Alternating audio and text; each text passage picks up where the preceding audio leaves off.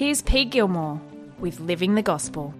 Now, I don't know a lot about cars, but I know that one thing you should never do is let your car run on an empty tank too often. Firstly, you don't want to run out of petrol when you're out and about. That's obvious.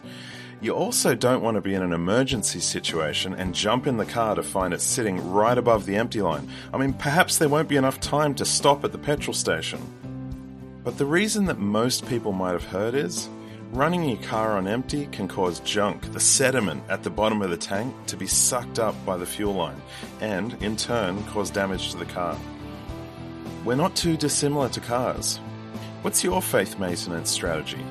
Sure, you might have the milestone services. Maybe once a year you take the old faith down to a mechanic for a major service. Maybe adjust the sin brakes, replace the theology wipers, get to the expert to check the engine. Maybe in your faith life this is a retreat or a conference. But we can't visit the mechanic every week. Apart from anything else, it's too expensive. So what do we do in the meantime? As best as we can, we drive around on tanks that are at least not empty.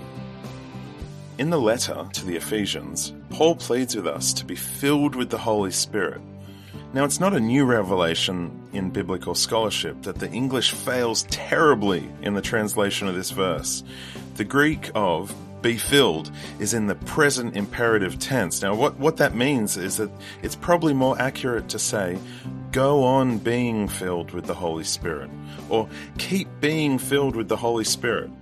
If you look in the book of Acts, the author makes special note to remind us that almost any time someone speaks, it's because they've just been filled with the Holy Spirit. Over and over it says things like, Zacharias was filled with the Holy Spirit and prophesied, or then Peter, filled with the Holy Spirit, said to them. Later in Acts it says, and the disciples were continually filled with joy and with the Holy Spirit. One of the most ancient prayers of the church, older than any creed or doctrine, is, Come, Holy Spirit. There's no better time to visit the petrol station for a top-up. In fact, we can go right now. Wherever you are, you can pray this prayer. In Jesus' name, come, Holy Spirit. Amen. God bless.